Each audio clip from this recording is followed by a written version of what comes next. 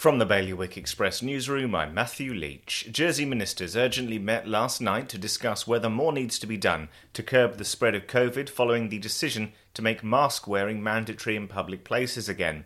A statement on behalf of the competent authority ministers said competent authority ministers are continuing to consider potential measures to mitigate the increasing numbers of active COVID cases.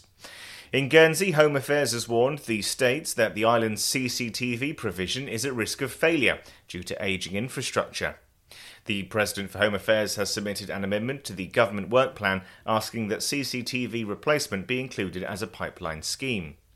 The trial of a 50-year-old man accused of indecently assaulting a young girl in Jersey has opened in the Royal Court.